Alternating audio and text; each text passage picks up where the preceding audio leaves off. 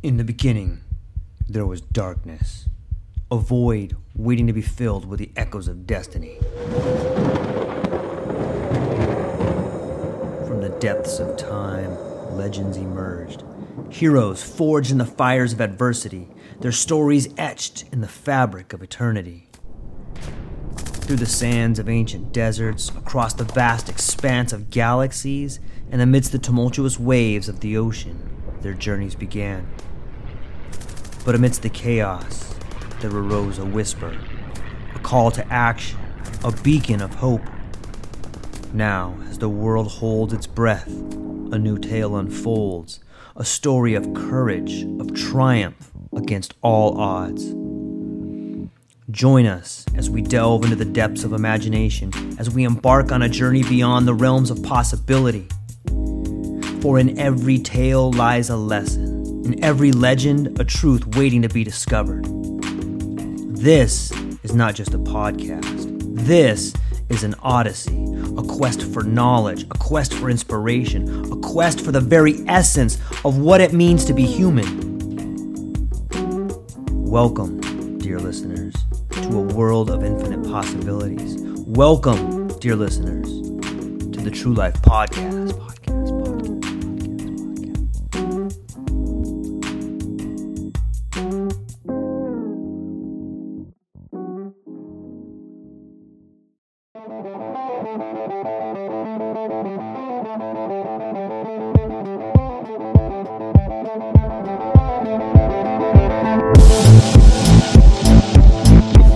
For those who may not know, the incredible author David Walton, sometimes described as the heir to Michael Crichton, has written several incredible books that I have found to be, I'm not sure there's a better word than incredible that can describe some of your work. So for those of the people that may not know you, David, would you be so kind as to maybe introduce yourself? Sure. I'm David Walton. I've been writing science fiction for a while now. I guess about 20 plus years, 25 years, something like that. And in the more recent half of that, have about 8 novels that I have out. The latest one is Living Memory. I've won the Philip K. Dick Award and the Campbell Award for my novels.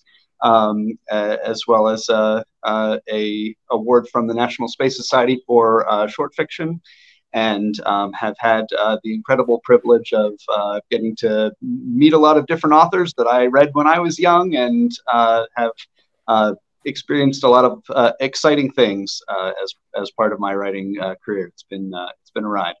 Man, that's so amazing. And just so everybody can see, this is the newest book.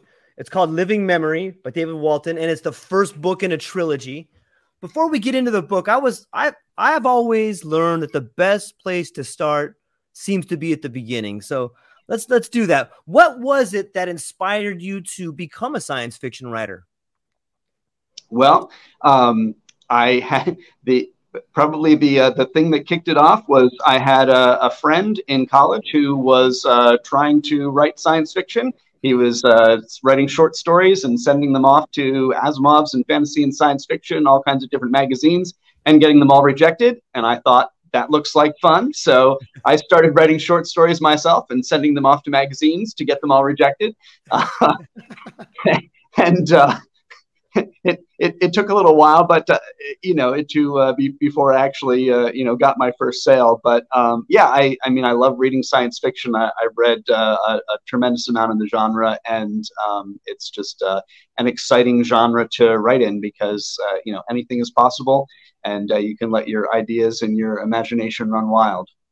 Yeah, that's so true. It's so great to hear. Like, I'm not happy that you failed in the beginning, but it's nice to hear someone successful talking about they had failures in the beginning, because so often by the time your work gets published and you have, a series of wins beneath your belt, it seems to the common person like, oh, this person's just gifted or this person just has everything. So it's nice to get to hear the backstory of how you got to be where you were. So thanks for sharing that.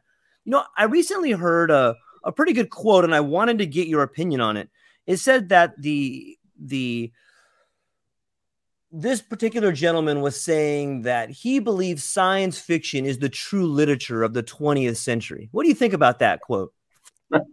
Well, it's obviously a one biased toward science fiction. So there certainly be plenty of people who would say there's more to literature than just science fiction, and of course I would have to agree with that. But I think the reason that one would say something like that is because a lot of the experiences that people have in life in the 20th and 21st century have to do with the impact of technology on their lives and how each generation is experiencing things that are radically different than the generation before, which of course for a lot of history was not the case. Your new generation was doing the exact same thing that the old generation does, and well now that has changed in some drastic ways, and everybody in their lifetime sees technology change culture, change their own personal lives, change how they interact with people in their lives, what jobs are available, all of those things, in the course of their lifetime change dramatically. And so science fiction is a literature that, helps people think about that and come to terms with that and understand what life is like in that kind of context. Yeah, that's a great way to put it. I'm glad you said it like that. It's very interesting to think about the rate of change in which we live today. And then if you want to go off on and have an awesome thought experiment to think about how science fiction has inspired that. Sometimes I don't know which one is pushing one. Is imagination pushing science fiction, or is science fiction pushing imagination? What do you think about that? Well, it seems like those two things are very intertwined. Yeah. One thing that I do find interesting is the degree to which people in various technology fields, whether it's people in the government who are investing in technology, or people working for big tech firms, or whatever it is, scientists working in a lab, are informed in their ideas of what is possible and what we might strive for as human beings, based on the science fiction that they've read and a lot of the ideas that science fiction have put forth. They use those terms, those ideas for thinking. Doesn't mean that everything in science fiction is possible or is where we're actually going, but people use that as a structure for considering what might we really invent, or where might we go as a populace.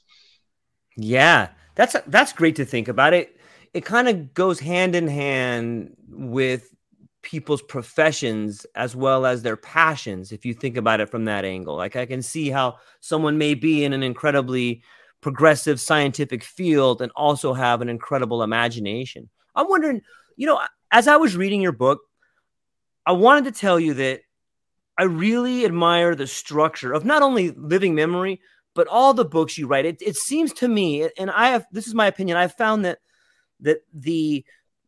there's almost like an effortless flow from narration to dialogue. There's like this awesome narration part, and then it goes right into the people talking. And it's this effortless structure that allows me to almost feel like I'm there.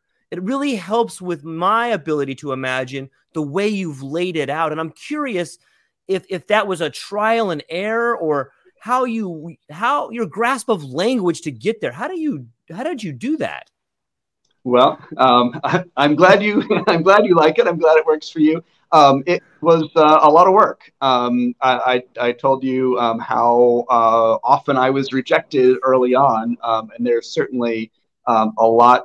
Even if you grow up and you're writing a lot of essays in school or whatever, so you feel like, well, I have command of the English language.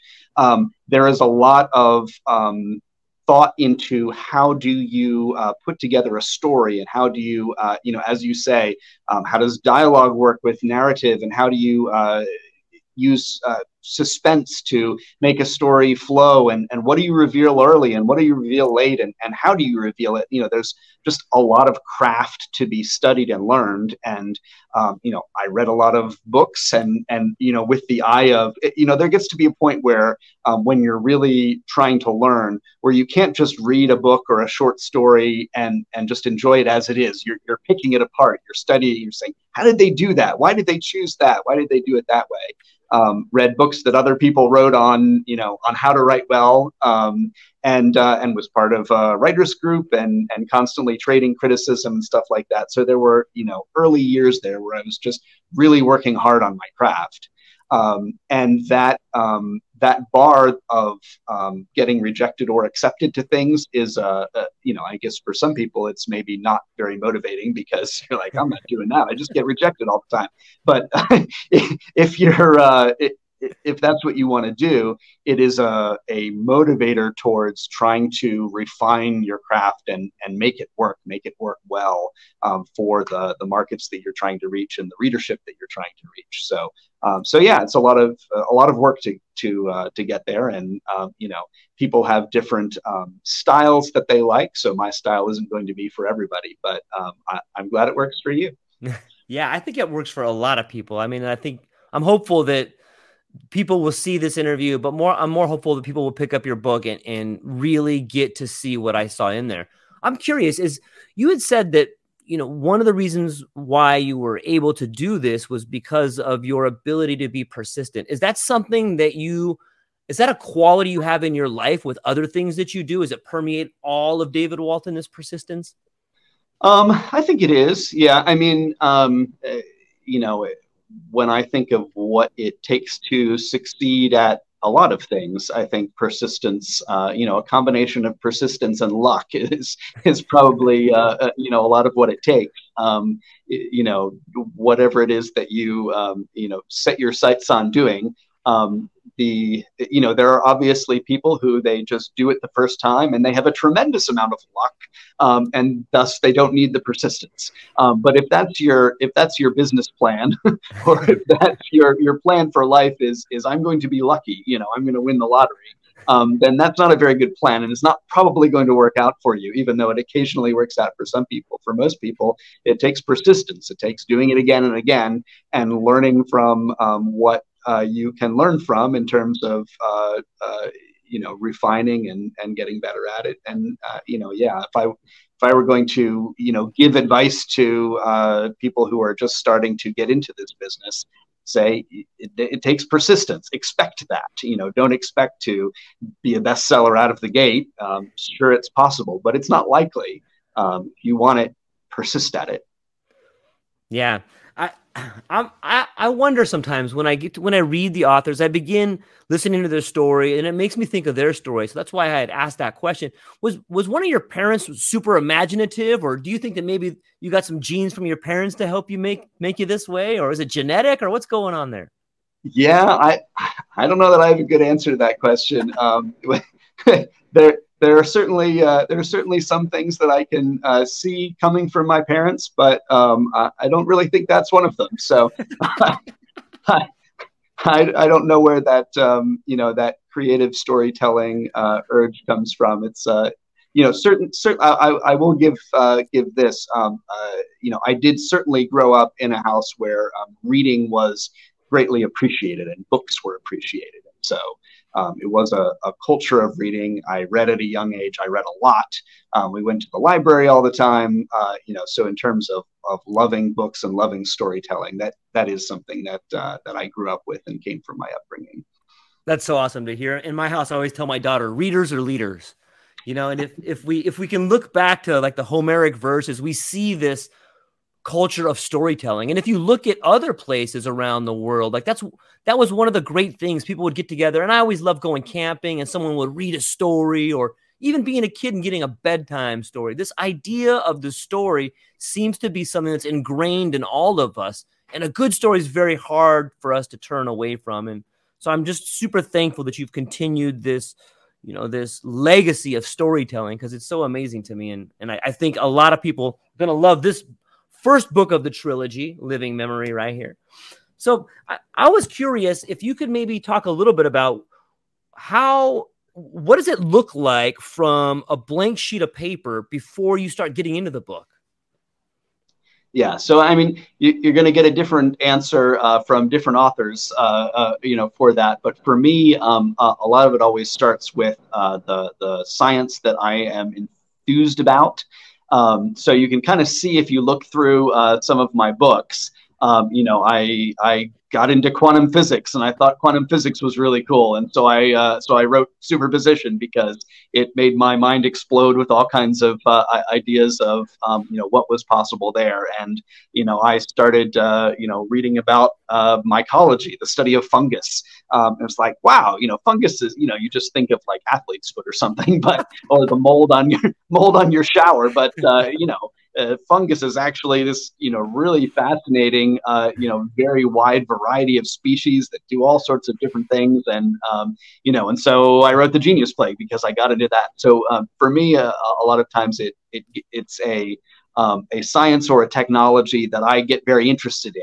And then I'm almost doing the research without it being research yet, because I'm just reading a lot about that topic, getting excited about it, having my mind stretched in various ways. And then, story ideas start to pop out from that. And, when I start in with the actual narrative, I already have my brain crammed full of all sorts of, cool ideas about that topic. Yeah. In this particular book, I really enjoy the way you kind of tied in some of today's sort of headlines or the way society is moving today, at least in some ways. And I thought that was a cool thing. Do you use that same method for writing a book as character development and issues in the book? I'm sorry, I didn't quite follow the question. Okay.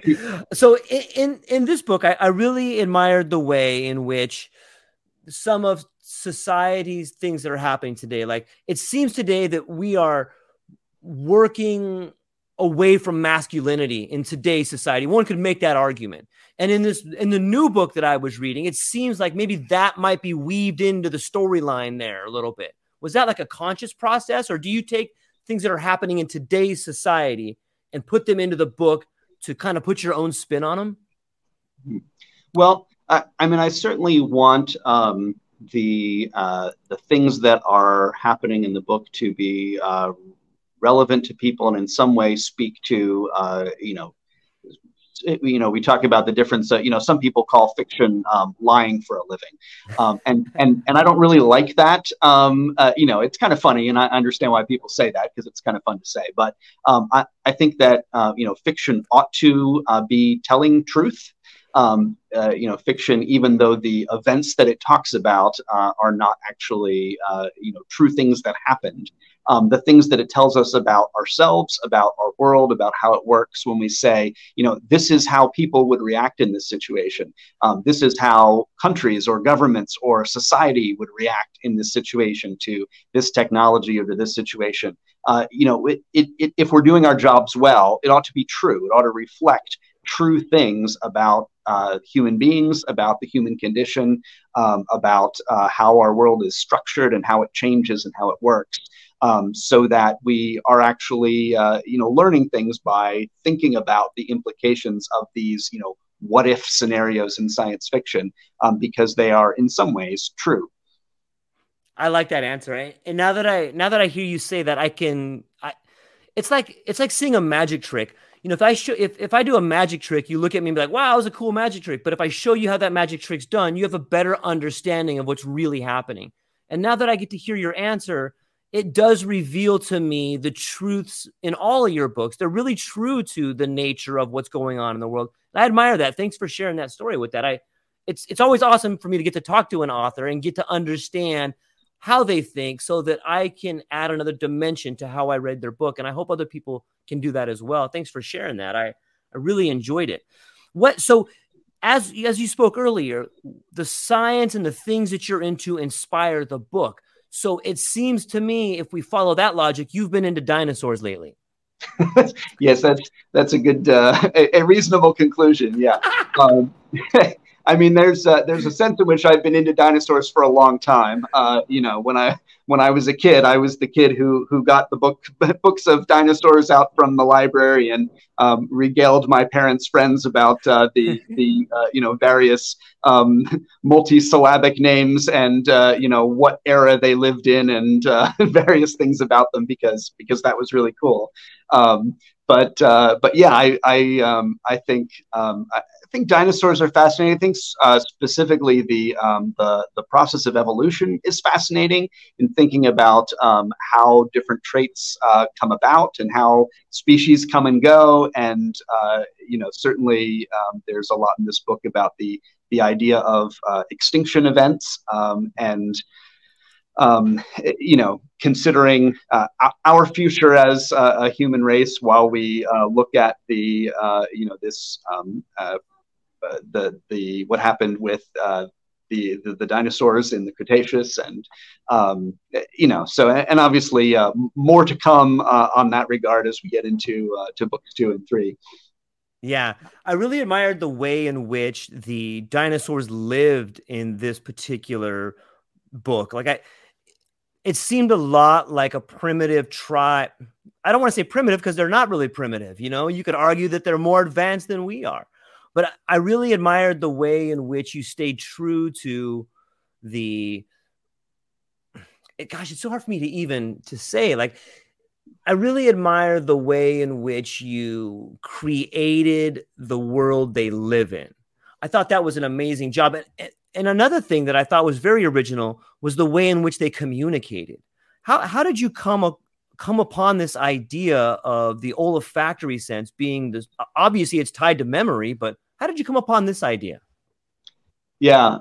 So, in many ways, it's like creating an alien species, right? Yeah. This is not aliens from another planet. This is, aliens from our own history. But I'm making them up. They didn't really exist.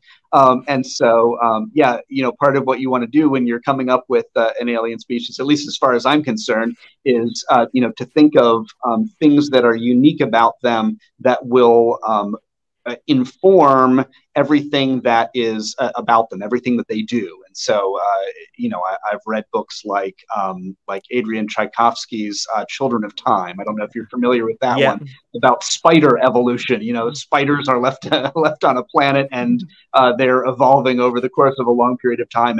And then you get this look into, what their culture is like. And it's very spider-like. It incorporates into that culture all sorts of aspects of spider biology that informs then what their culture is like. And so that's part of what I was trying to do here, to say, okay, I've got this idea of a species that, communicates through, or, that has a really exceptional sense of smell, off the charts sense of smell. Right. Which, of course, there are a lot of species that, have significantly more sense of smell than humans do that are alive today.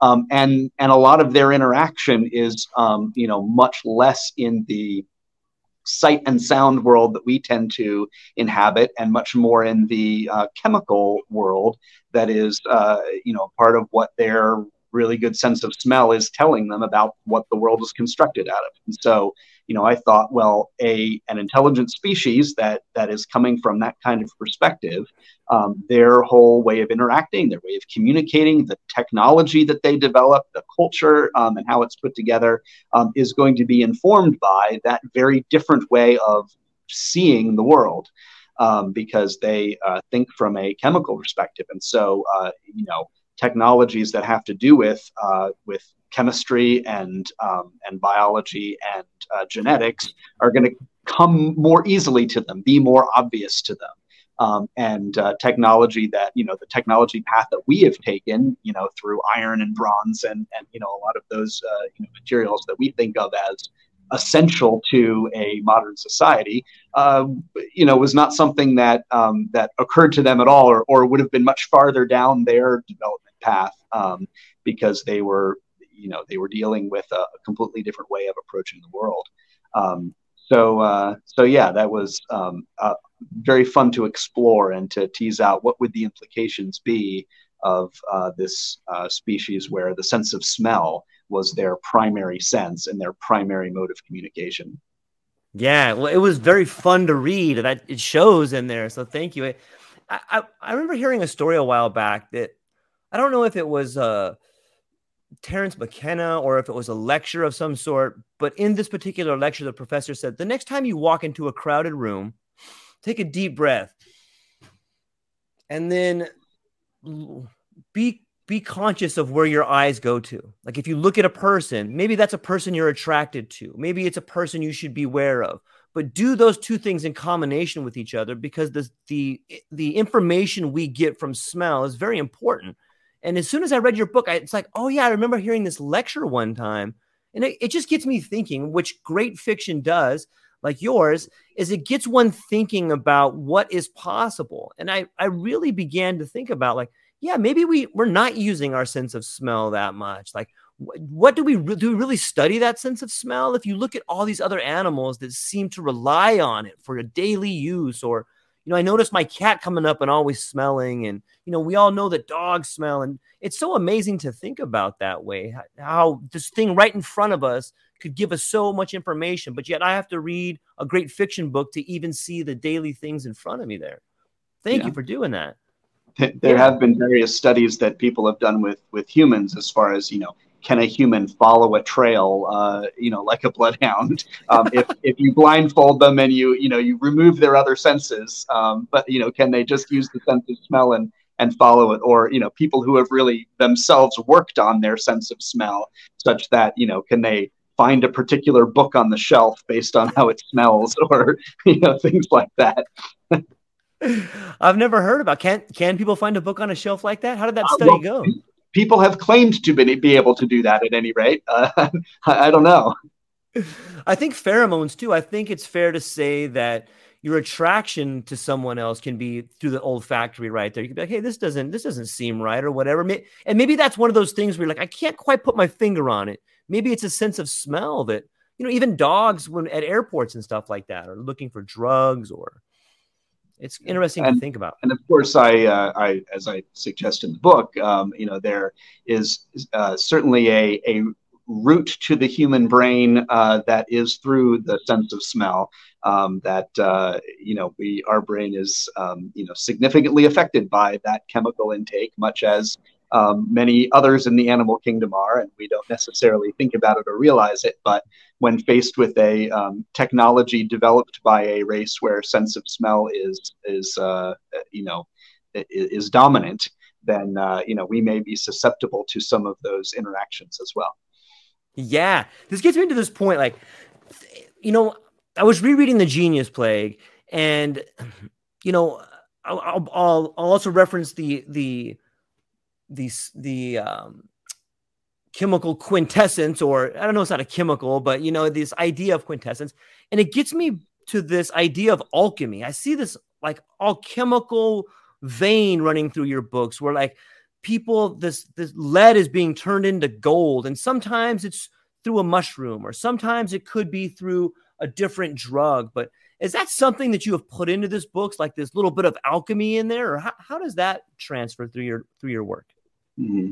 Yeah, well, I mean, certainly in Quintessence, the book Quintessence, alchemy is being used as a kind of alternate science, and what I wanted to do in that book, since it takes place in the 16th century, was to say, here are people working, with the early scientific method, coming to grips with, what that as a source of truth and what it shows them and how it challenges their belief systems. But I didn't want it to be where you, as the, modern person in the 21st century, you're like, yeah, but I know how it really works. Well, no, you don't know how it really works.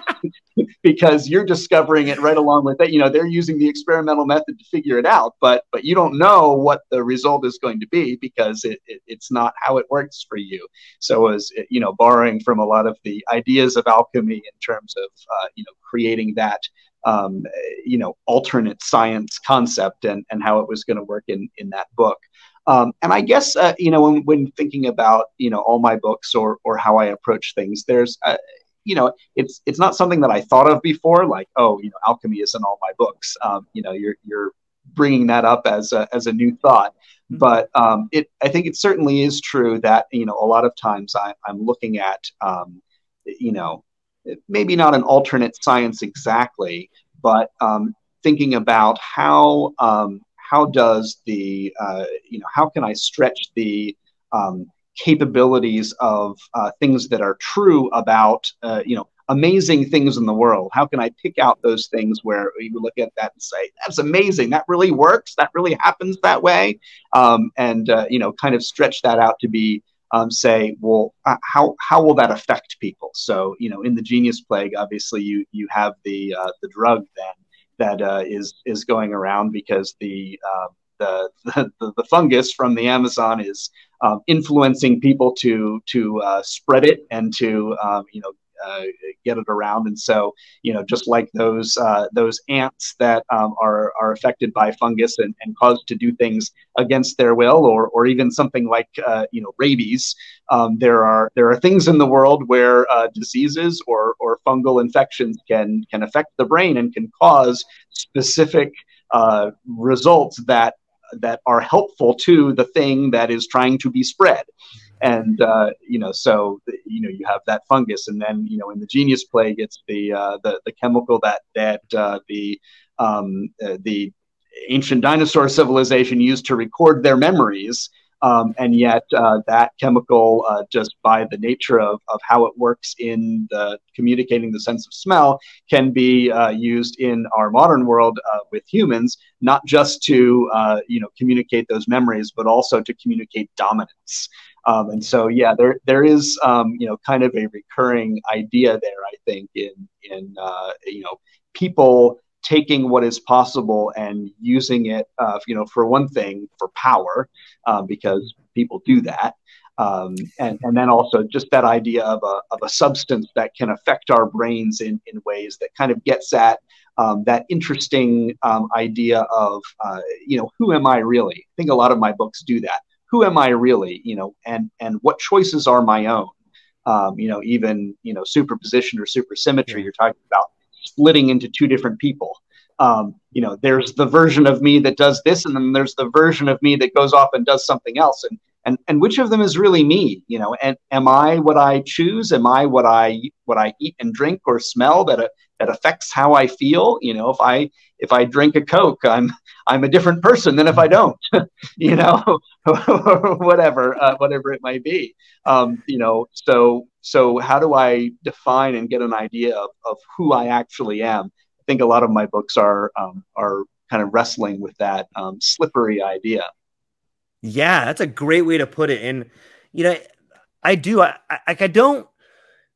like to read a lot, and a lot of people will follow like the hero's journey or Nietzsche's Camel to the Child or whatever. But you have like a distinct set of rules that you follow that are different than that. They may not be the same rules you follow all the time, but it's different than something that's the hero's journey, or it's different than something that is a little bit more cookie cutter. Like I find novelty. I find something new in these books. And one thing that it seems to me that there's another vein, and maybe this is me just reading into it, but it seems to me that I get this idea like there's a communication between the characters and the earth. There's almost like this other language that's being spoken. I don't know if I'm imagining that, or, it seems to me that, in Genius Plague, here's a message from like a symbiosis between the earth and the people. And I can look at that and see that in real life sometimes.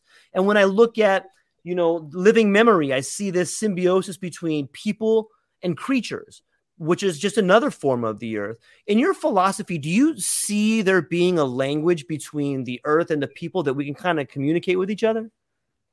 Mm-hmm. Interesting question.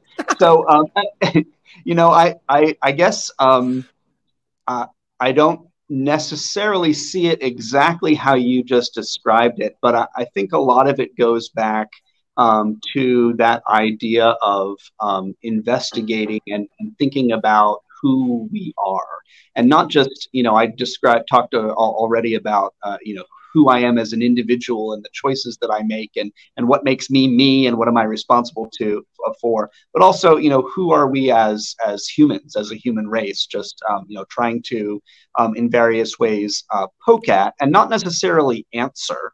Not necessarily trying to answer questions as much as to ask them and to raise thought and say, how are we different from the animals that inhabit the earth around us? If there were animals that, that were not primates that evolved sapient intelligence, what would they be like, and how might they be different than us?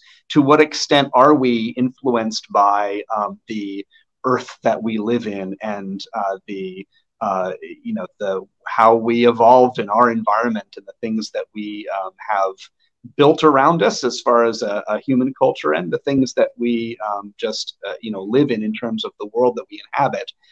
All of those are part of what makes us human, and asking questions about how do we characterize that? What is that like? Where did we come from? Where are we going? Some of those big questions about the universe. I don't necessarily want my fiction to be answering those questions in any kind of pat ways. There aren't easy answers to those questions, but to ask those questions and get people thinking in those ways, I think that's a lot of what I'm trying to do. Yeah, and I think you do it really well, and that's really where the gold is getting people to come up with their own answers and inspiring them to use their own imagination to create their own stories. Because once it seems like the pebble in the pond, like you've thrown this pebble into the pond and your books are creating this ripple effect that inspire other people to create more fiction and create a better world that way, and I'm real thankful for that. And I was just curious. I remember a while back you and I had shared an email about a mushroom that was actually giving off language. Do you remember that email? It was quite some time ago. Mushroom that was giving off language. So I'm not sure I remember exactly what you're talking about, but there are a number of when I was in my mushroom phase. Yeah. In my mycology phase, and all sorts of amazing things. But I mean there are a lot of ways in which you look at a forest ecosystem, and a lot of it is undergirded by all of these the mycelia, the fungus that is underneath the ground, which is really hard for people to study. Like, it's really challenging to get down under that topsoil layer and say, just what are they actually doing and trading chemically? But there's a lot of studies that show some pretty significant sophistication of chemical communication, where you have these nets of mycelia that are communicating, hey, this tree over here, needs a little more nutrients or moisture, and will actually funnel, some of that, those nutrients from, one place in the forest to another place in the forest to help various parts of the forest thrive, because that in turn helps the fungus itself to thrive and to live and to spread, and there's a back and forth there. You have trees too that are giving, I guess willingly giving up of their own energy that they've gotten from the sun in order to feed that mycelial net, in order for their children, the acorns or the seeds or whatever it is that they drop, to have a lush place where they can grow, and so they can continue their own genetics. And there's a real give and take there that can get very sophisticated and involve communicating across sometimes really long distances, in this chemical way that we're only just beginning to understand, just the tiniest bit, but that suggests a level of problem solving sapience that is just kind of mind blowing when you try to apply it to fungus and trees, and yet really is rather sophisticated and interesting, but completely unlike any kind of thinking as we think of it. But very complex and interesting. Yeah, that's a great answer. Thank you for that. Sometimes when I look at the root structure, like you can go outside and just look at any tree or whatever, but sometimes you'll see that root structure and you can see the mycelium that's wrapped around it and kind of helping it provide better connections. And then I've recently looked at some work coming out of Johns Hopkins where they showed people who are taking mushrooms and an fMRI. And it's so eerily similar to see the way in which the root structure looks like a neural network. And I'm like, wow, maybe the mycelium is working the same way. But this brings me to the idea of chemical communication. What you just spoke about, mycelium act using a chemical communication, seems to pop up in the new book, Living Memory, which is an amazing book by David Walton. It seems to pop up in that book as well. So this idea of chemical communication seems to be something that's been on your mind for a little bit now. And how are those two things related between the new book and mycelium, or are they related at all? Yeah, I mean, I guess you know, I, I just have my brain, and it has the inputs that come into it, and you know, feed my thought process. And so, you know, things that I think are cool and excited and that I'm excited about, you know, I guess can tend to come back around in different ways. But yeah, it's just it is interesting to think of you know, our brains in their little box. You know, they're our brains live in this little box in the dark, right? You know, Yes. our brains don't actually, you know, experience anything. We just have these inputs that come into our brain in its dark little box that it interprets based on you know, different things, and those inputs can come in a variety of ways. But you know, it's not light, it's not sound, it's not you know, it's not the you know, impact of touch with other things. That's not what's coming into the brain. You know, it's those electrical impulses. It's the you know, chemical interactions of our you know, flesh that is you know, what we actually experience. That is an interpretation of what's around us. So you know, lots of ways for that input to come in. And obviously, in the Genius Plague, I explored that in various ways, because you have a fungal mediator in there that is influencing how that input is coming in, and how it's getting interpreted. You know, and in this case, I'm just, you know, thinking of a different species, and how they might, you know, interact with their senses in a different way, and thus produce a very different brain and a very different way of experiencing the world than we would in their own little brain in its dark little box. Okay, so this makes me think, when you say its own little brain in a dark little box, this makes me think of like a computer. Like it's not really like it's its own little brain in a dark little box. You know, and then I start getting into this idea of like, wow, maybe we're the chemical messenger for the computer. You know, have you gone down that rabbit hole of like this whole sentient computer thing? This whole, what did you say? The whole like sentient computer thing. Like, Oh yeah. Well, well, that, I mean, that gets us to Three Laws Lethal, which is the, you know, the book we haven't talked about yet. Right. Let's talk about it. So yeah, Three Laws Lethal was my previous book from 2 years ago, and it is a whole exploration of, you know, obviously a lot of people in the past have done various books thinking about artificial intelligence, and the very title of it, Three Laws Lethal, is a reference back to Three Laws Safe, you know, Asimov's Three Laws, and is a interaction with that, and you know, and the book actually has dozens of references, some obvious and some not so obvious, to all sorts of previous science fictional works dealing with the topic. But yeah, I bring my own take to it from the perspective of, or you know, the situation of self-driving cars and developing you know, AI to run self-driving cars, and how a mind might be built up in that context. You know, just thinking through, like, okay, I don't really think that the computers that, you know, that I have on my desk or whatever are really in danger of suddenly turning around and you know, coming alive and talking to me. But if that were to happen, how would it happen? How might that actually, in a somewhat realistic way, you know, come to place, and you know, and how might that brain develop? And so a lot of that book is a you know, as I said with a lot of my books, it's an exploration of who we are ultimately, but it's an exploration of that through this question of you know, how realistically might an AI develop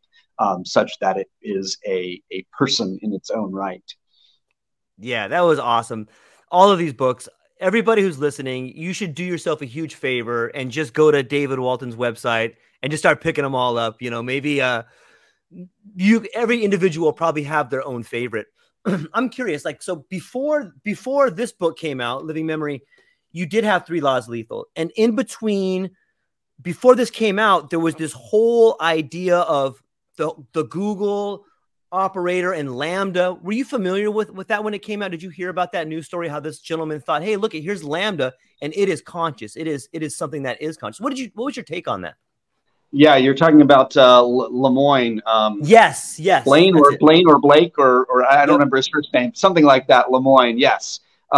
So yeah, it's pretty interesting. I mean, essentially, I think of that as being the Eliza effect, which if you people know what I'm talking about there. It's way back in the day with early what you might call AI, the very simple kind of bot that was essentially just repeating back what you said in a question, like your therapist might do.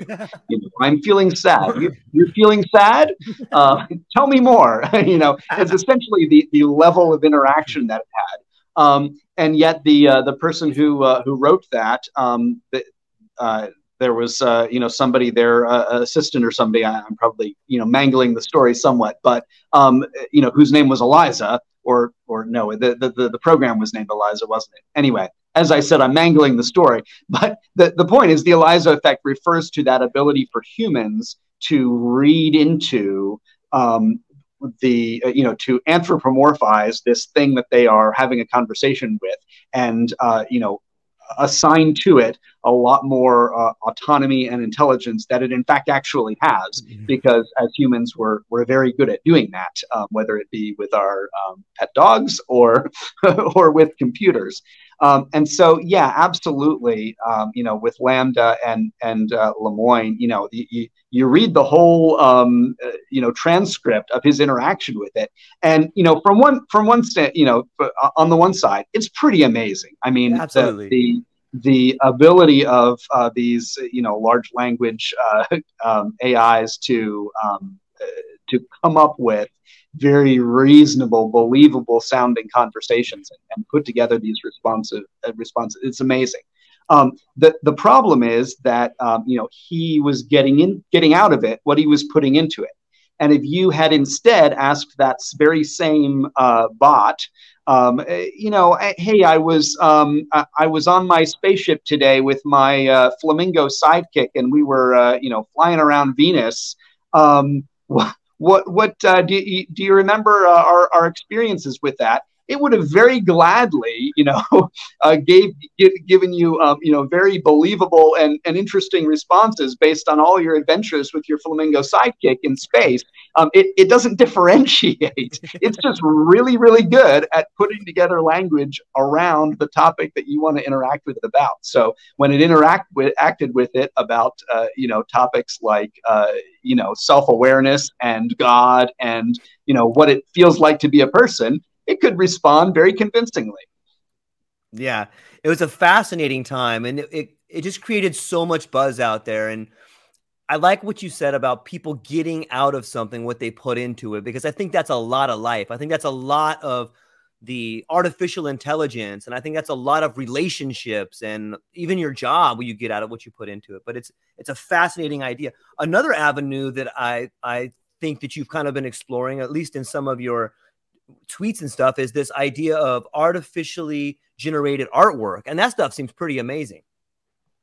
Yeah, it is pretty amazing, and really, just I mean, you look at just a couple years ago, and what was possible was nothing like what is possible now. It's just exploded, and really just this year has exploded in amazing ways. How you can just put in these very simple prompts and get back extraordinary results. Not always the extraordinary results you were exactly looking for, right, but things that you're like, wow, I wish I was thinking of that, because that's pretty cool. So yeah, I mean, it's a very interesting and controversial technology, of course, because there are questions of is it going to put artists out of business, and is it truly art? Is it should we be appreciating the results of these mindless machines that are producing artwork? And there's a lot of different thoughts, and of course every technology changes things. It changes how people make their living, and it changes what's possible. It brings more power to some people, like me without without art education and without art experience. It gives me more power to create things that I wouldn't otherwise be able to create. On the other hand, it potentially takes away from some people the living that they can make creating things that I previously couldn't make, but they could. I don't think it will eliminate the idea of art, because people still are going to appreciate what humans are capable of doing and what humans can communicate through the work that they did. There's a human connection to be made there that people want. On the other hand, there's a lot of commercial art, and there's a lot of things that people do with art that they don't care about the connection. They just want the effect. And I think you'll see a lot of that changing as AI art becomes, more and more able to fill those needs. Yeah, I agree.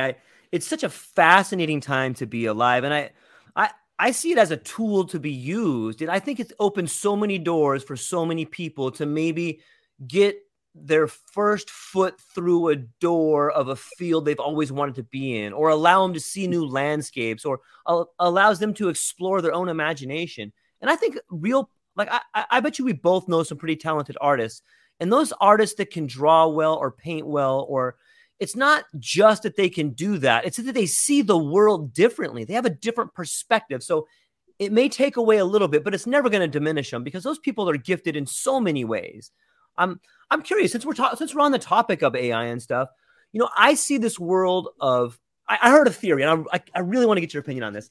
So the idea is automation, and people were talking about how automation is this and automation is that. But the theory that I heard is that if the room you're in, if I took out all the screens in your room, your phone, your computer, your television, that room would look a lot like a room in 1950. So is all this technology that we have, all this technology that we've been promised, is it a false promise? Is that maybe why we're at where we're at, is that we have bet the farm on technology and it never showed up? It seems like they're always 20 years away. So I'm curious to get your thoughts on that.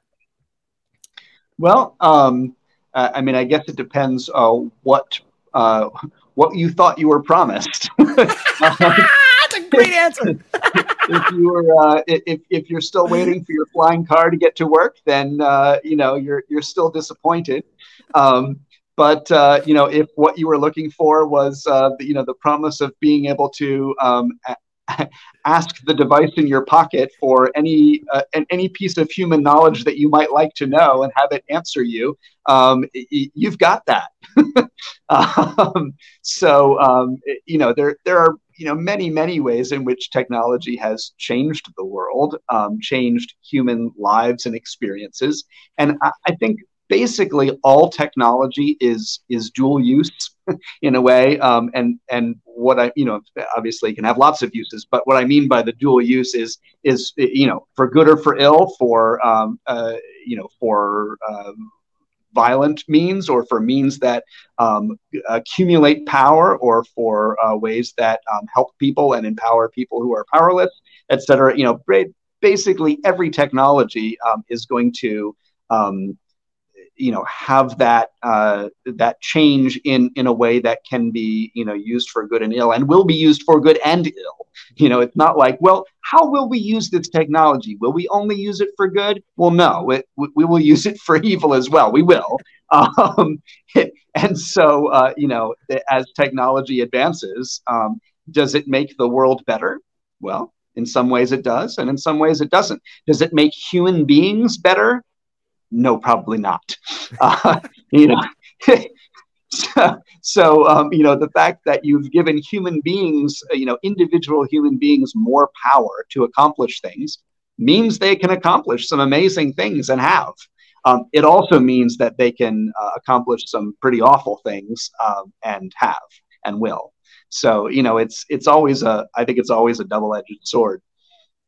Okay, staying in that vein, if we reach way back into the Phaedrus, into Plato's Phaedrus, they talk about language and it being, I'm going to paraphrase this. I'm probably going to butcher it, but I don't know. When do I get to talk to David Walton? So let me just throw this out here. So, I think it was Thoth, and he's speaking Toth is speaking to his mentor, or the guy that is in charge. I know that bitch are dead. And he says, Toth, my paragon of inventors, what is it that you bring me? And he says, my lord, I bring you the technology of writing.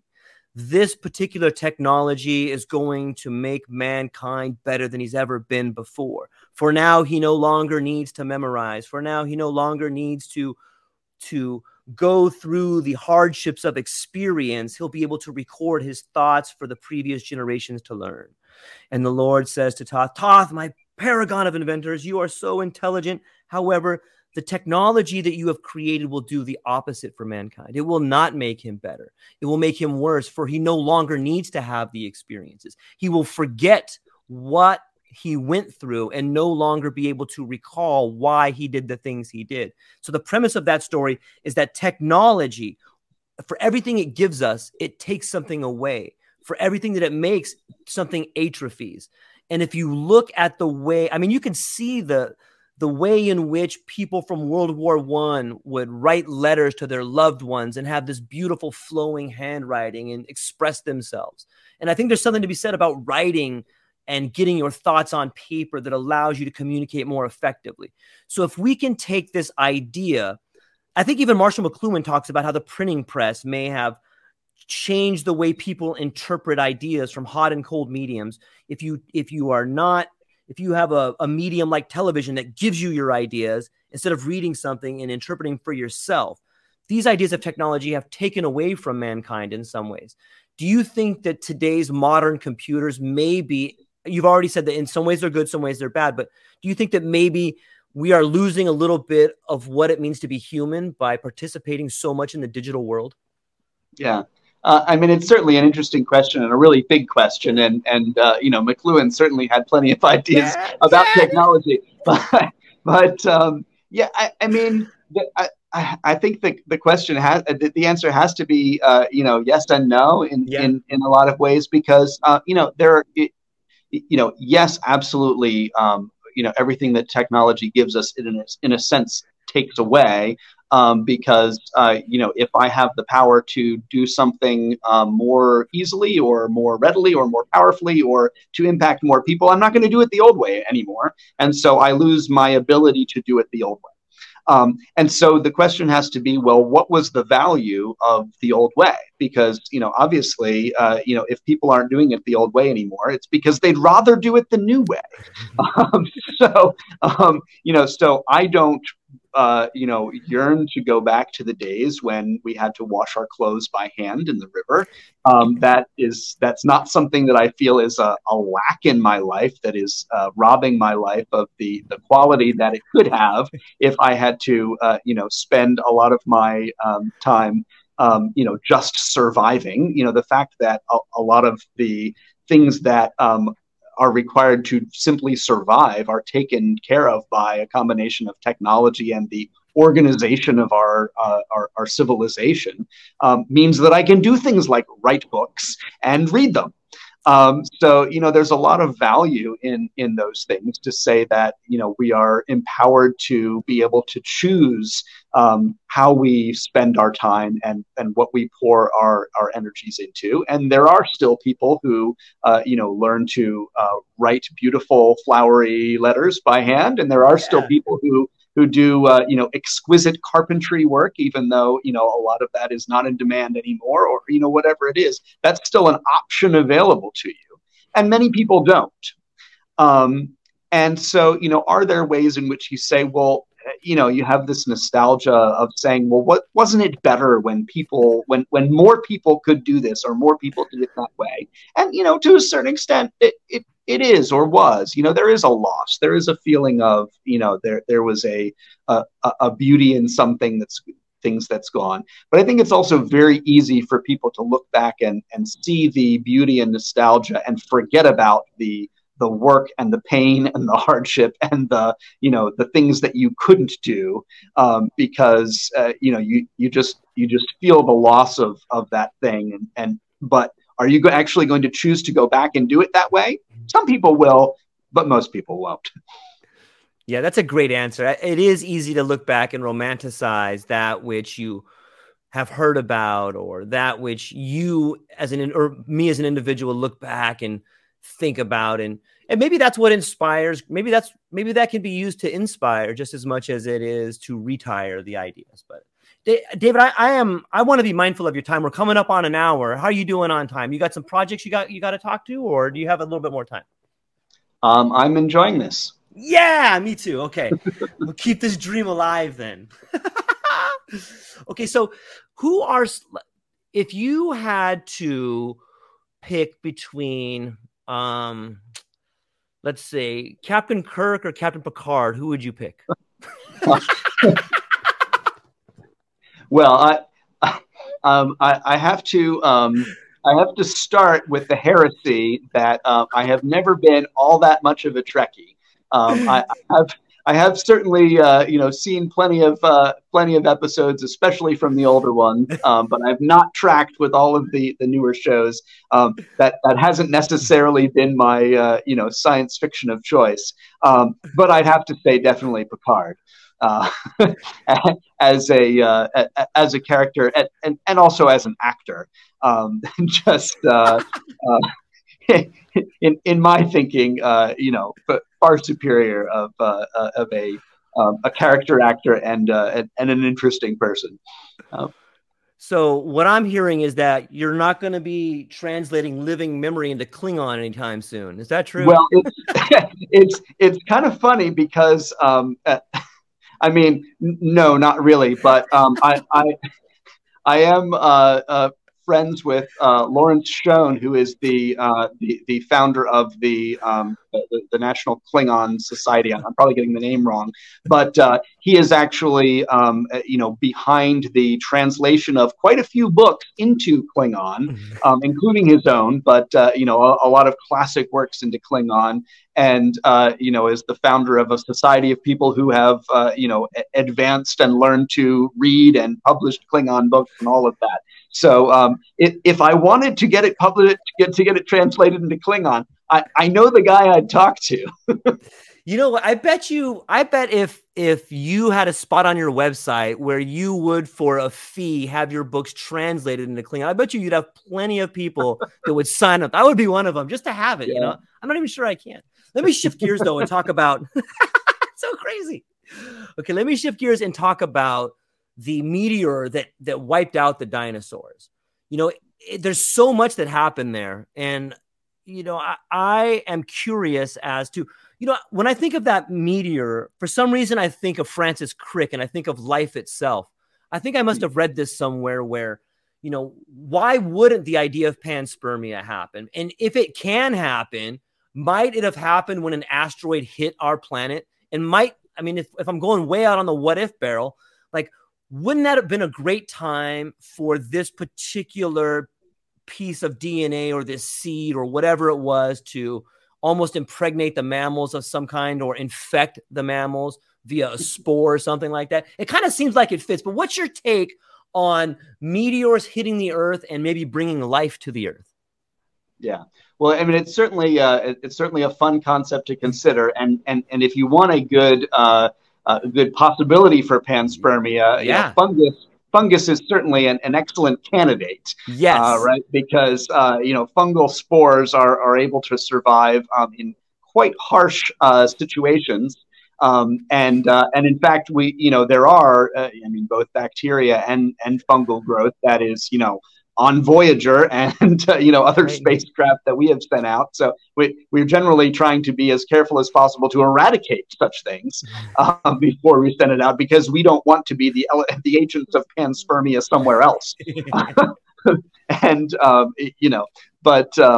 that idea is certainly a possible one.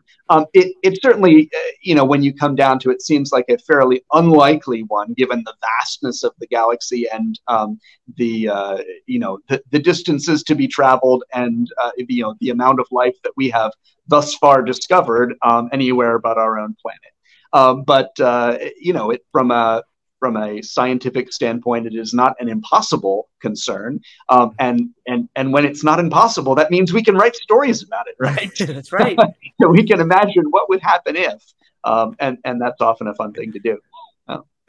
Yeah, I really enjoy it, and it just seems that there's something so cyclical about our life, our daily routine, and the world we live in. Whether it's the Earth spinning around its axis, spinning around the sun spinning around the galaxy spinning around the universe. Like there seems to be this idea of the cycle that permeates not only everything in us, but everything that we do. And if we just take that particular pattern of cycles and we apply that to, collisions with the earth, it makes me think that this happens quite often. Like we probably get hit. If you look at the moon, if you look at Jupiter, like if you look at all these planets, they're all pocked. Like it just seems like we are at some point in time going to get hit again. And that's kind of one thing I was thinking about when I read your book. Is that something that you thought about when you were writing the book? Yeah, I mean, there's a sense in which you'd say we're due, right? Yeah. for a big impact. But yeah, I mean, I think some of what I'm exploring in the trilogy at large, and just to be clear, there's not an asteroid impact that is for going to wipe out humanity in the book. But there's plenty of stories that have done that, or had that threat. But the idea of extinction, the idea of there's something really tragic about the story of the dinosaurs as we look back, because there's so many different species and such variety and such fascinating forms of life. And then so much of it just, gone in an instant. I kind of upped the tragedy there a little bit by having, right at the very last sliver of the end of the Cretaceous, which of course they wouldn't have known was the end of the Cretaceous. They have, this burgeoning of intelligence and civilization, and then, it's snuffed out. And so, part of what the book series is doing is considering, that experience and looking back and kind of experiencing that through the memories and minds of those people, and then having to come to terms with the dangers there are to our own civilization, and thinking of how easily, in a sense, we could be snuffed out, and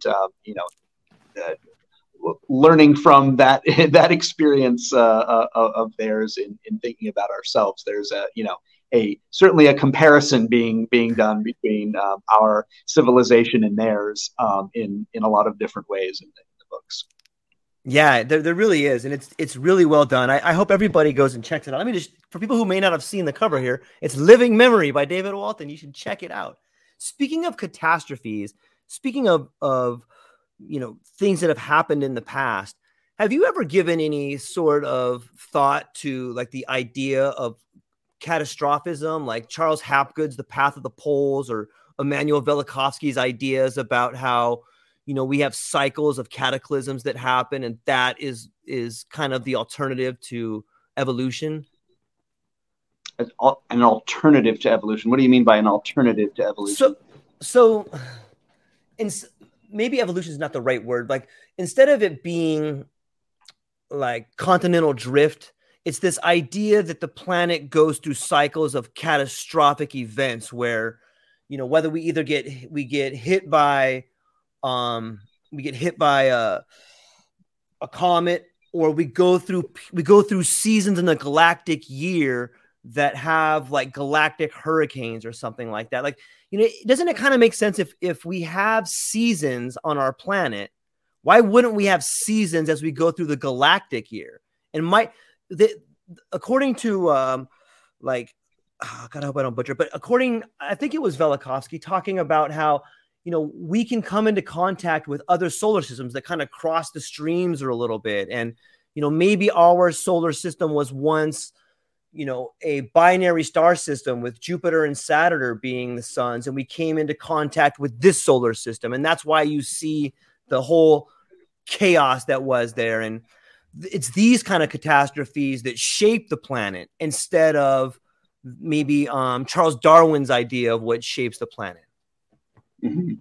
Well, we certainly have, a number of different catastrophes to look back at, some of which we have a pretty good idea of how they happened, and some of which we have, less of a clear idea of what caused it and how they happened. Certainly lots of ways in which catastrophe can happen. I guess one of the big unanswered questions or hard to answer questions is the effect of those catastrophes on life. If you just take the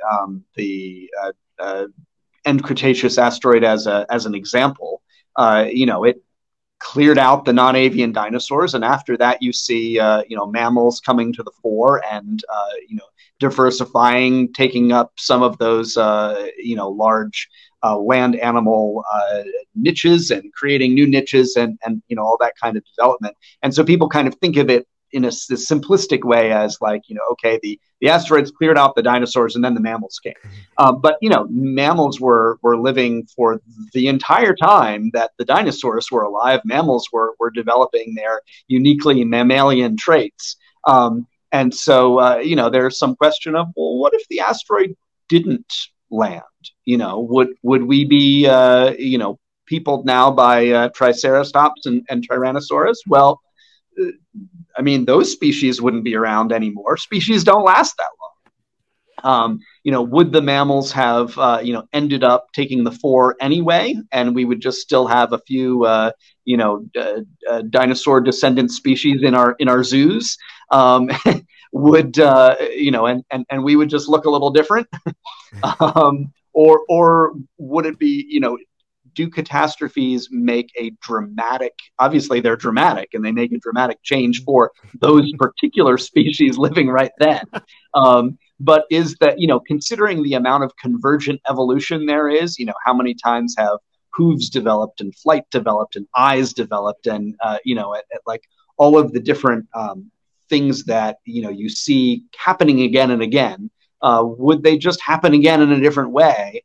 Or do those catastrophes cause, dramatic changes in what would have been? And of course, we can never rewind the clock and see what would have happened. So we can never really answer that question effectively. But it's interesting to think about.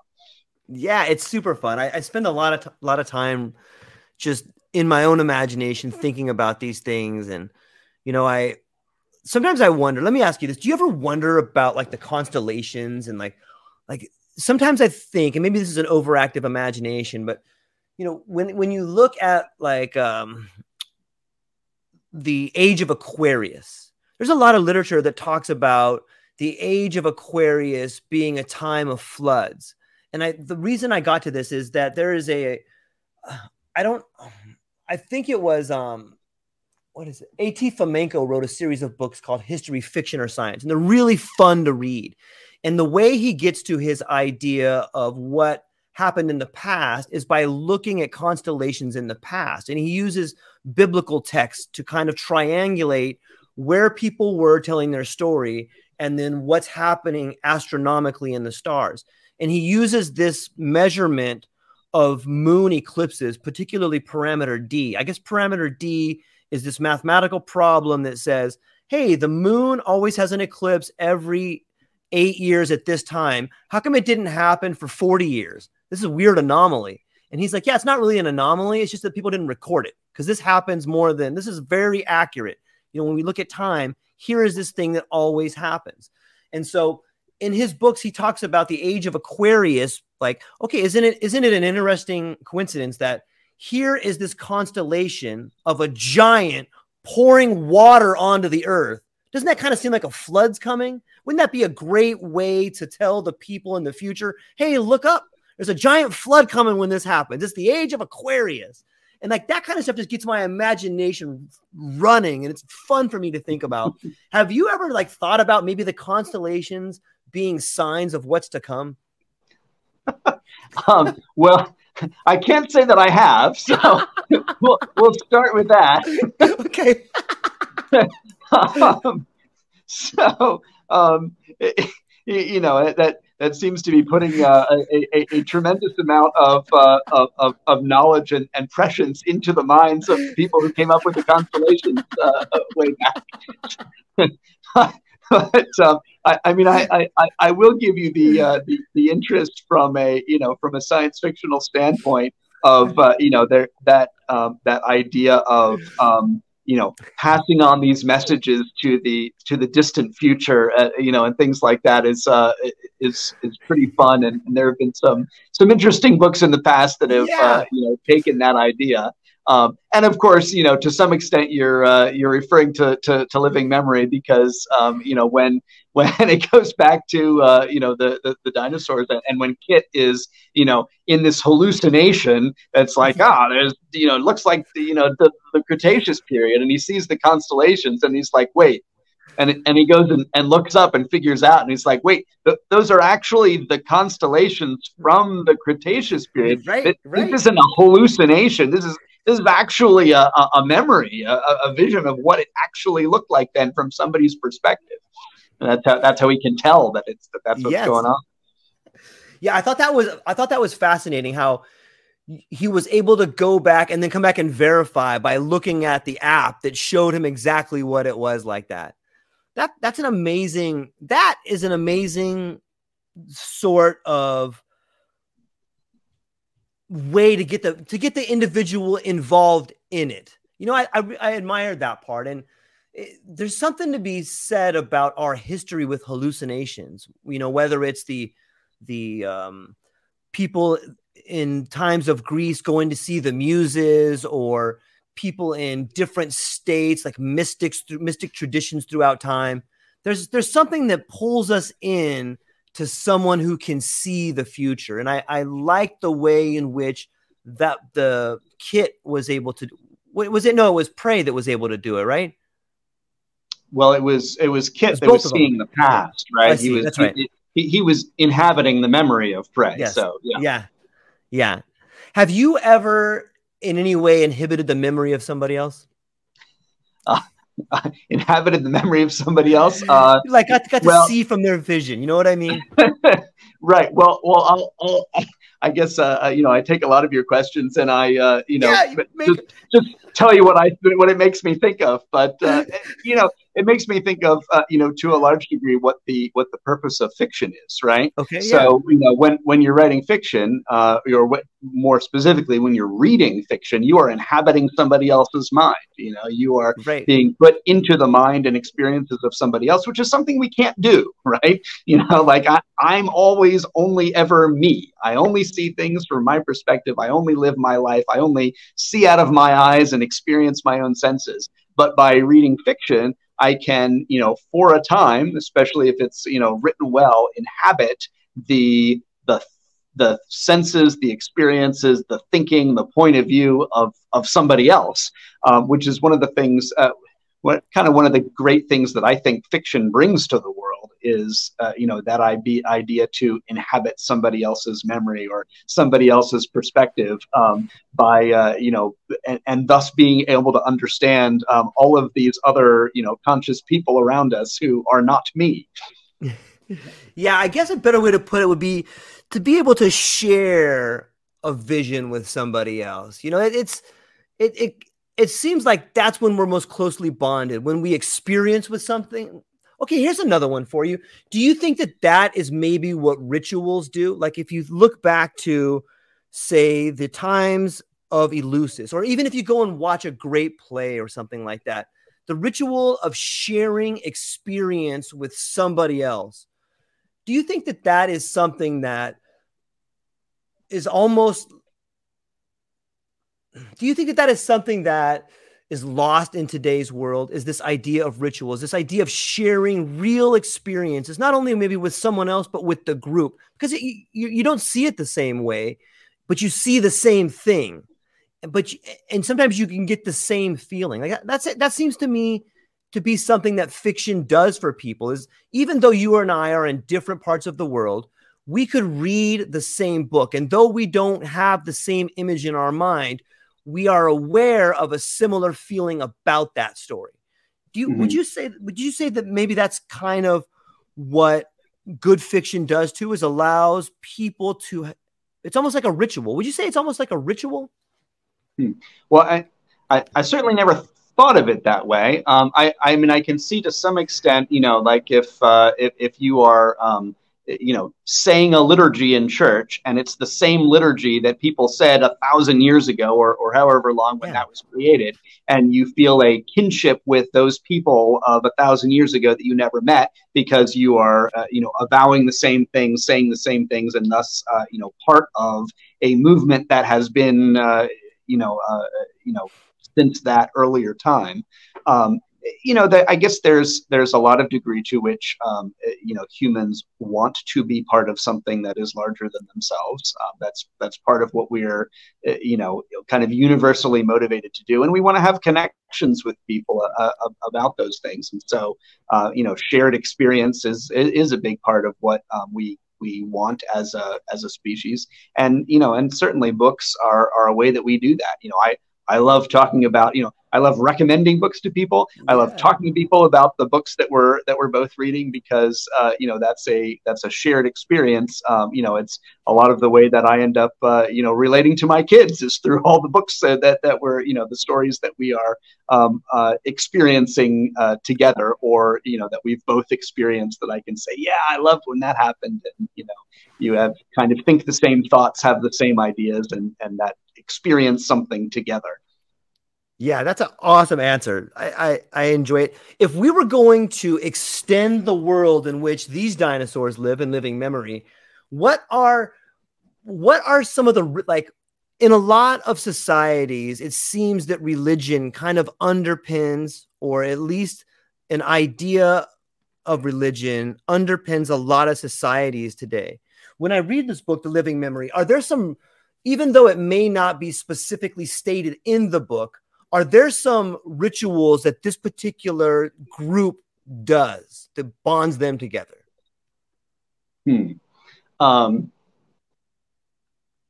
Interesting. Yeah. I mean, it makes me think of, I don't know if you're familiar with Noah Harari's books. Yeah, I have. Yes. Yep.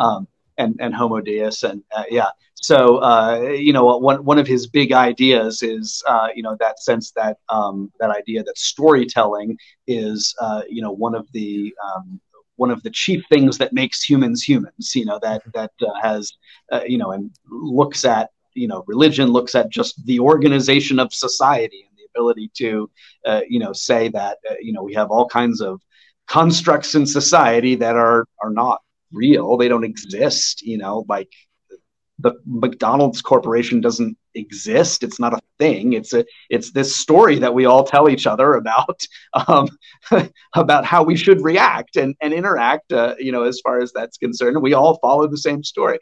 So I would think that is something that would probably be true of any sapient society, any even something as dramatically different in experience as the dinosaurs that we're talking about, or as an octopus intelligence, or whatever it may be, where just the mind and experience and environment is so utterly different, and yet I would think that ability to tell stories and thus shape experience around an idea of meaning, of purpose, of a shared meaning and purpose, of a shared, like you're going to organize 1 million people to do something together, right? They all need to have a shared story or a similar story of what it is that we're doing together.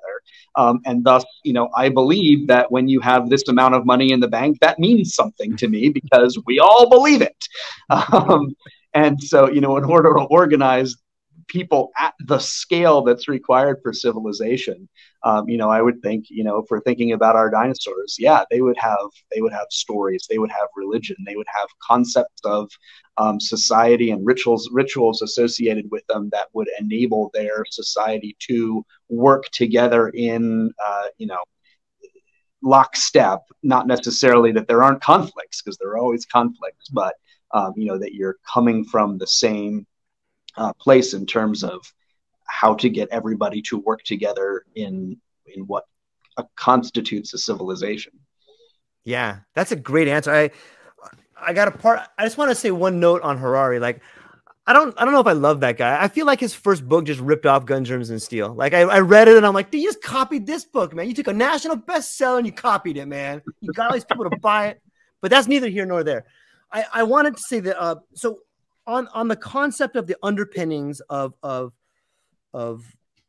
religion or society or telling stories, I see this, and I don't know how the second or third book's going to go. I'm really excited to read them, but I see this almost passing on from the dinosaurs into the women characters of the story. It's like I can almost see them becoming dominant. I can almost see them becoming something. So it's like this, there's like this almost interspecies sort of ritual that's happening between the two species right there. I'm excited, man, to read the next two.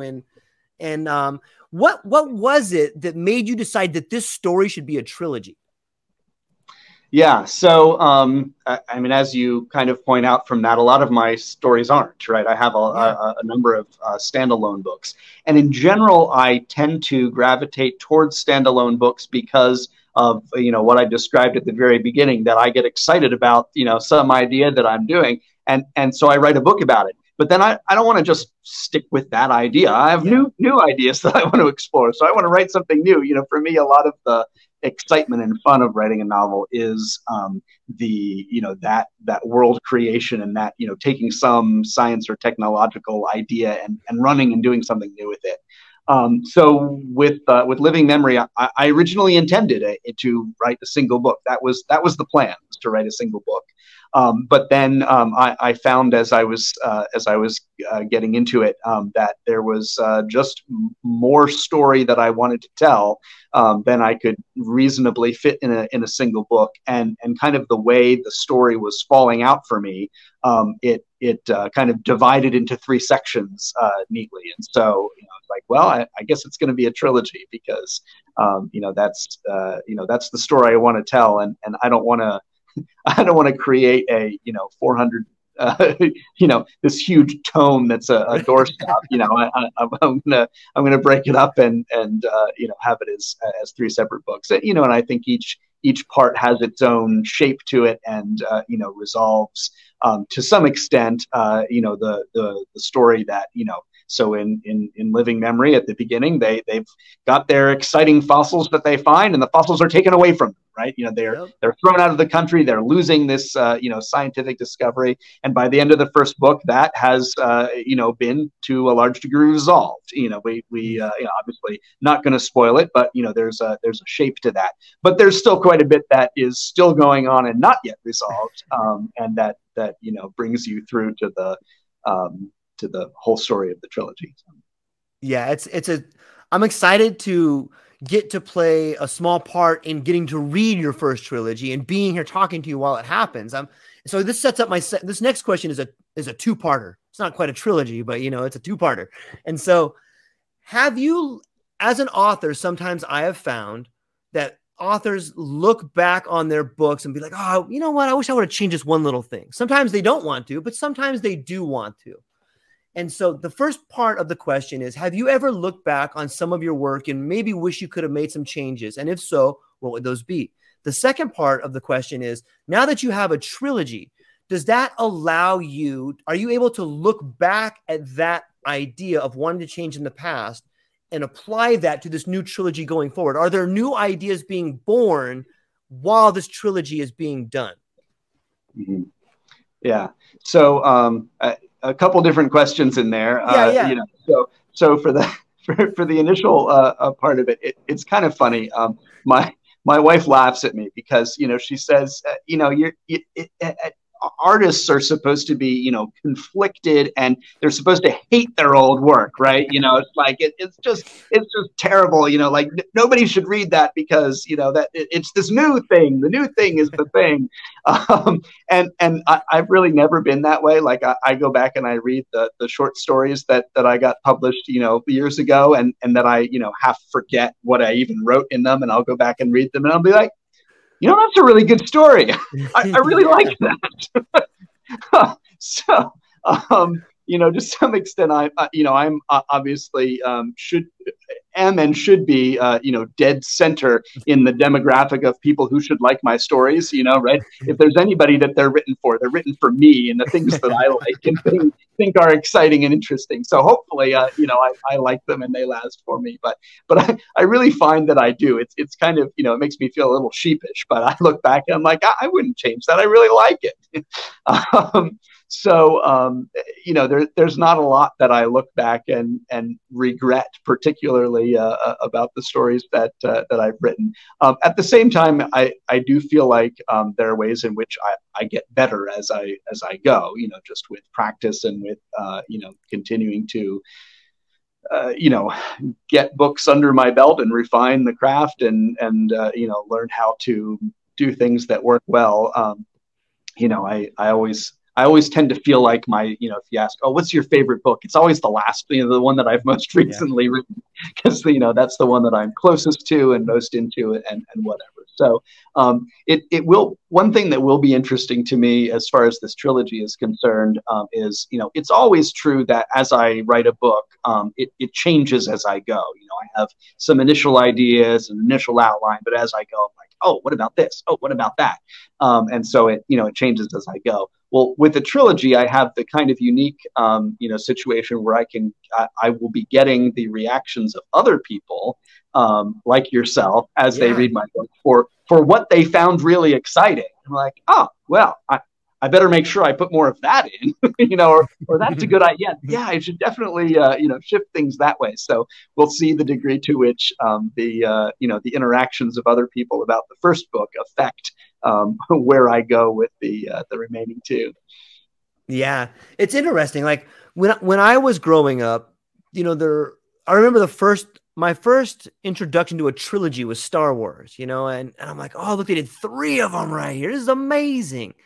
And then, you know, for me, it was almost like the anticipation was something that built up inside me that made me want to go and see the next one. And you could really see the growth of the characters, and it's cool because you got to grow and the characters got to grow. So it's almost like, even though the characters were the same, you were a little bit different because you got to be a little bit older too. So I think that the trilogies tend to age well, especially when they're written well and when the author cares enough to put a lot of integrity into them, like you do. I'm really looking forward to the trilogy, and I think a lot of other people are as well. And so, you know, it's always fascinating to me, people that can operate on the edge of imagination. And we had spoken a little bit about how you come up with some of the ideas that get into your books.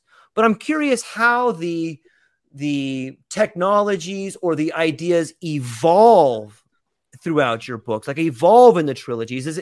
Do you take the same technology and continue to move on to it? Or are there outside forces that come in and change what the technology might do? Like let's say there's nothing set in stone except Excalibur, but is the idea of what's happening in this book living memory? Is the drugs, is the characters, are they going to change radically based on what might happen tomorrow? Or is it already kind of set? Yeah, no, there will be new revelations and new ideas and new shifts of what is possible and where things might go. That's definitely you know, part of what I'm doing here. It's not just that, you know, okay, we've set the idea and now you know, everybody's just going to fight over it and we'll see who wins. It's you know. we, they definitely have, new things that are coming to play, investigations that discover new things that impact our ideas of, who we are and how things work. And that new stuff coming. Nice. When you look at your a series of work, if you look at all your books in the past, have you thought about translating them into film or short stories or even like graphic novels or anything like that? Yeah. So, I do have a film agent, and he is, my agency is actually the same agency that represents George R.R. Martin. So, they're connected and know what they're doing in that industry. But it's really, really hard to, the funnel is incredible. And with Superposition, we actually got somewhat far along where, there was a director hired and there was a writer hired, and they were, they had put together a screenplay and what it was going to be like and a treatment, and they were going around and there was some interest, and, some people were getting on board. But what kind of happens, at least as it's described to me by my film agent, is that, it's kind of like a magnet where, you have something and somebody says, oh, that's an interesting idea. And they're like, but I'm not sure if I'm interested unless, I'm sure that this is going to succeed because of other good people that are involved in this project, So if somebody else starts to show a little interest and they show a little interest and suddenly, all right, everything starts coming together because there are big, important people who are involved in this project, and there's money, and there's, and because of that pulls in more people, and there's a possibility of something getting made. But sometimes that starts to happen, and then, there's something, and somebody loses a little faith, and they're like, or they just get distracted with a new idea, and suddenly, well, if that person's not involved anymore, I don't want to be involved anymore. And, and so, it's this, am I being associated with something that's going to happen, or is it not going to happen? And then, everybody flees the ship. So, apparently that kind of thing happens a lot. So it never actually came to fruition, which is, by far the more common experience is that things don't come to fruition, and only very occasionally they do. So, we'll see. My film agent also, kind of rolls his eyes and says, what were you thinking writing a dinosaur book if you wanted to make a film out of it? Like the Jurassic Park franchise has that locked up. There's no way that somebody's going to come in and make a non-Jurassic Park dinosaur movie or show, so like, just forget about that one. That's not going to happen. That'll probably be the one that goes for sure. You know what I mean? Like, I know some screenwriters, and they write beautiful. Like the way they write seems to leap off the page. And not only that, but it just enters into you and makes you want to cry or get your skin like showing goosebumps and stuff. And I was asking them about their writing, and I'm like, the question I had asked them is like, have you guys, what's the process like? And they were kind enough to allow me to watch one time. They wrote this beautiful script, and it could have been a beautiful story with like a great ending, but they submitted it, and the person, whoever's in charge, the literary agent, or I'm not sure who's in charge of screenwriters, that says yay or nay, but they sold it to this company, and the company looked at it and said, no, we want it to be this. And they wanted them just to butcher the integrity of the story. Hey, let's take out all the beauty and put this ugly stuff in here.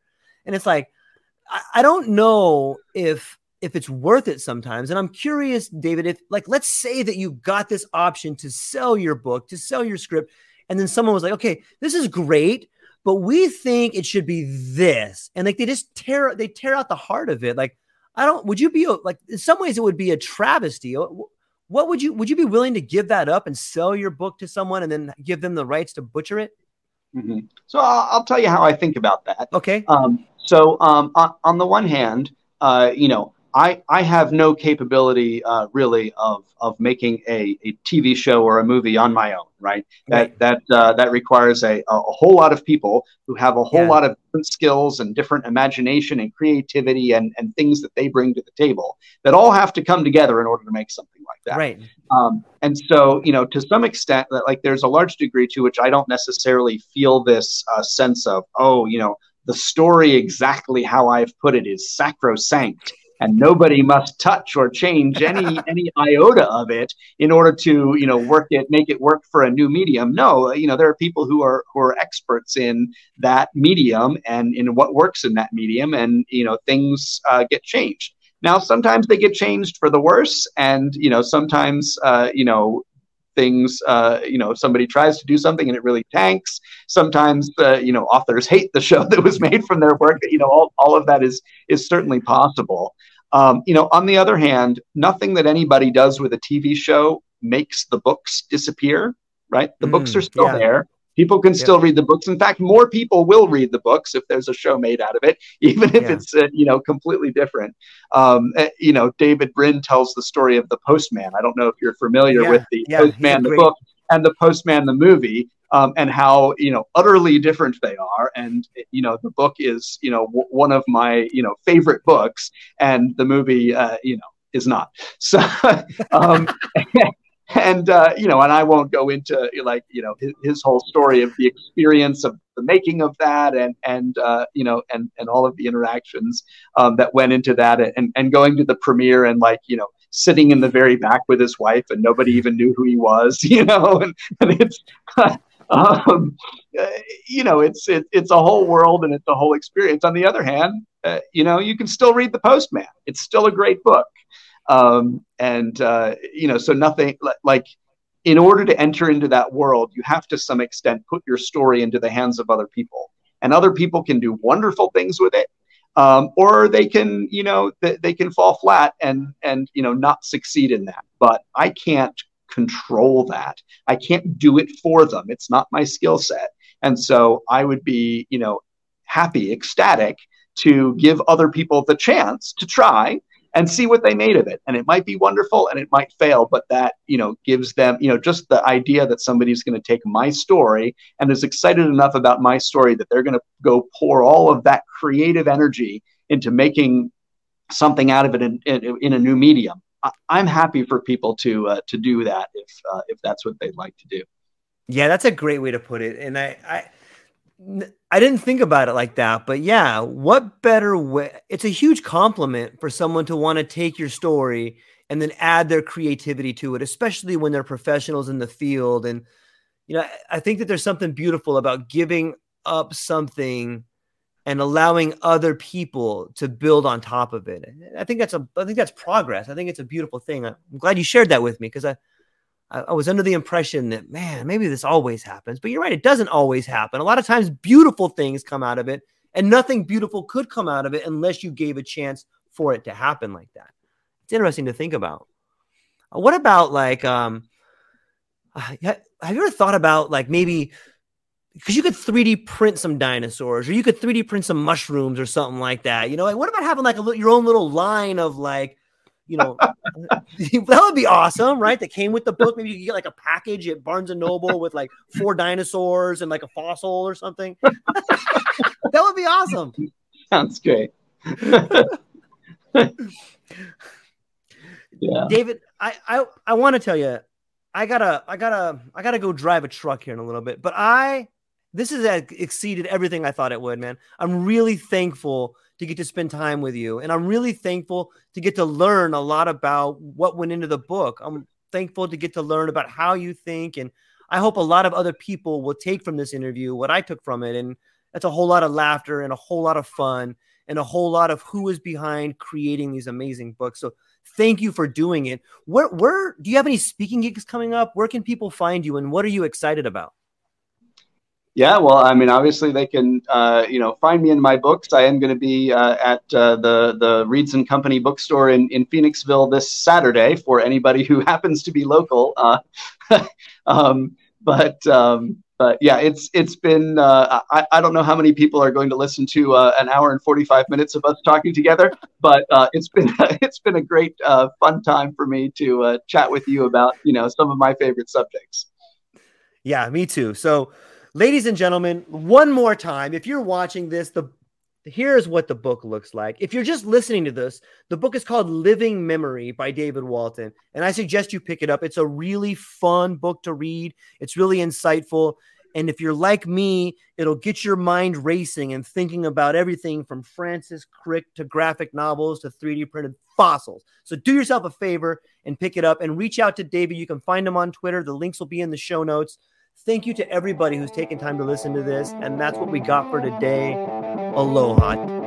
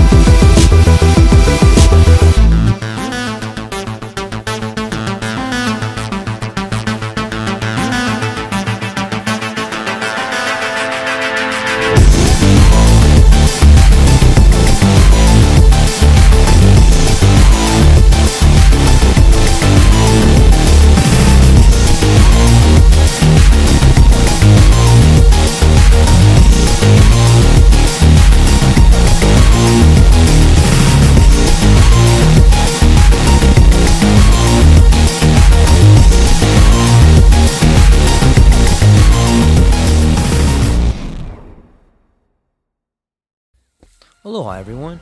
Thanks for taking a moment to hang out with me in the True Life Podcast. I truly appreciate it. If you're taking some time to listen to this, whether it's your first podcast with me or you've been with me the whole way, I truly want to say thank you from the bottom of my heart. Additionally, I would like to try to inspire everyone. The world is a crazy place, and if you listen to your heart and you take some chances, I really think the world will unfold in front of you in ways you can't imagine. I've been doing the podcast for about 5 years. Last year, I decided to take the plunge. Well, circumstances dictated that I took the plunge, and I did. I've begun working on the podcast full-time for almost a year now, and it's been so rewarding to me that I would just want to try and inspire other people. If you have a dream, if you have a vision, follow the voice in your heart.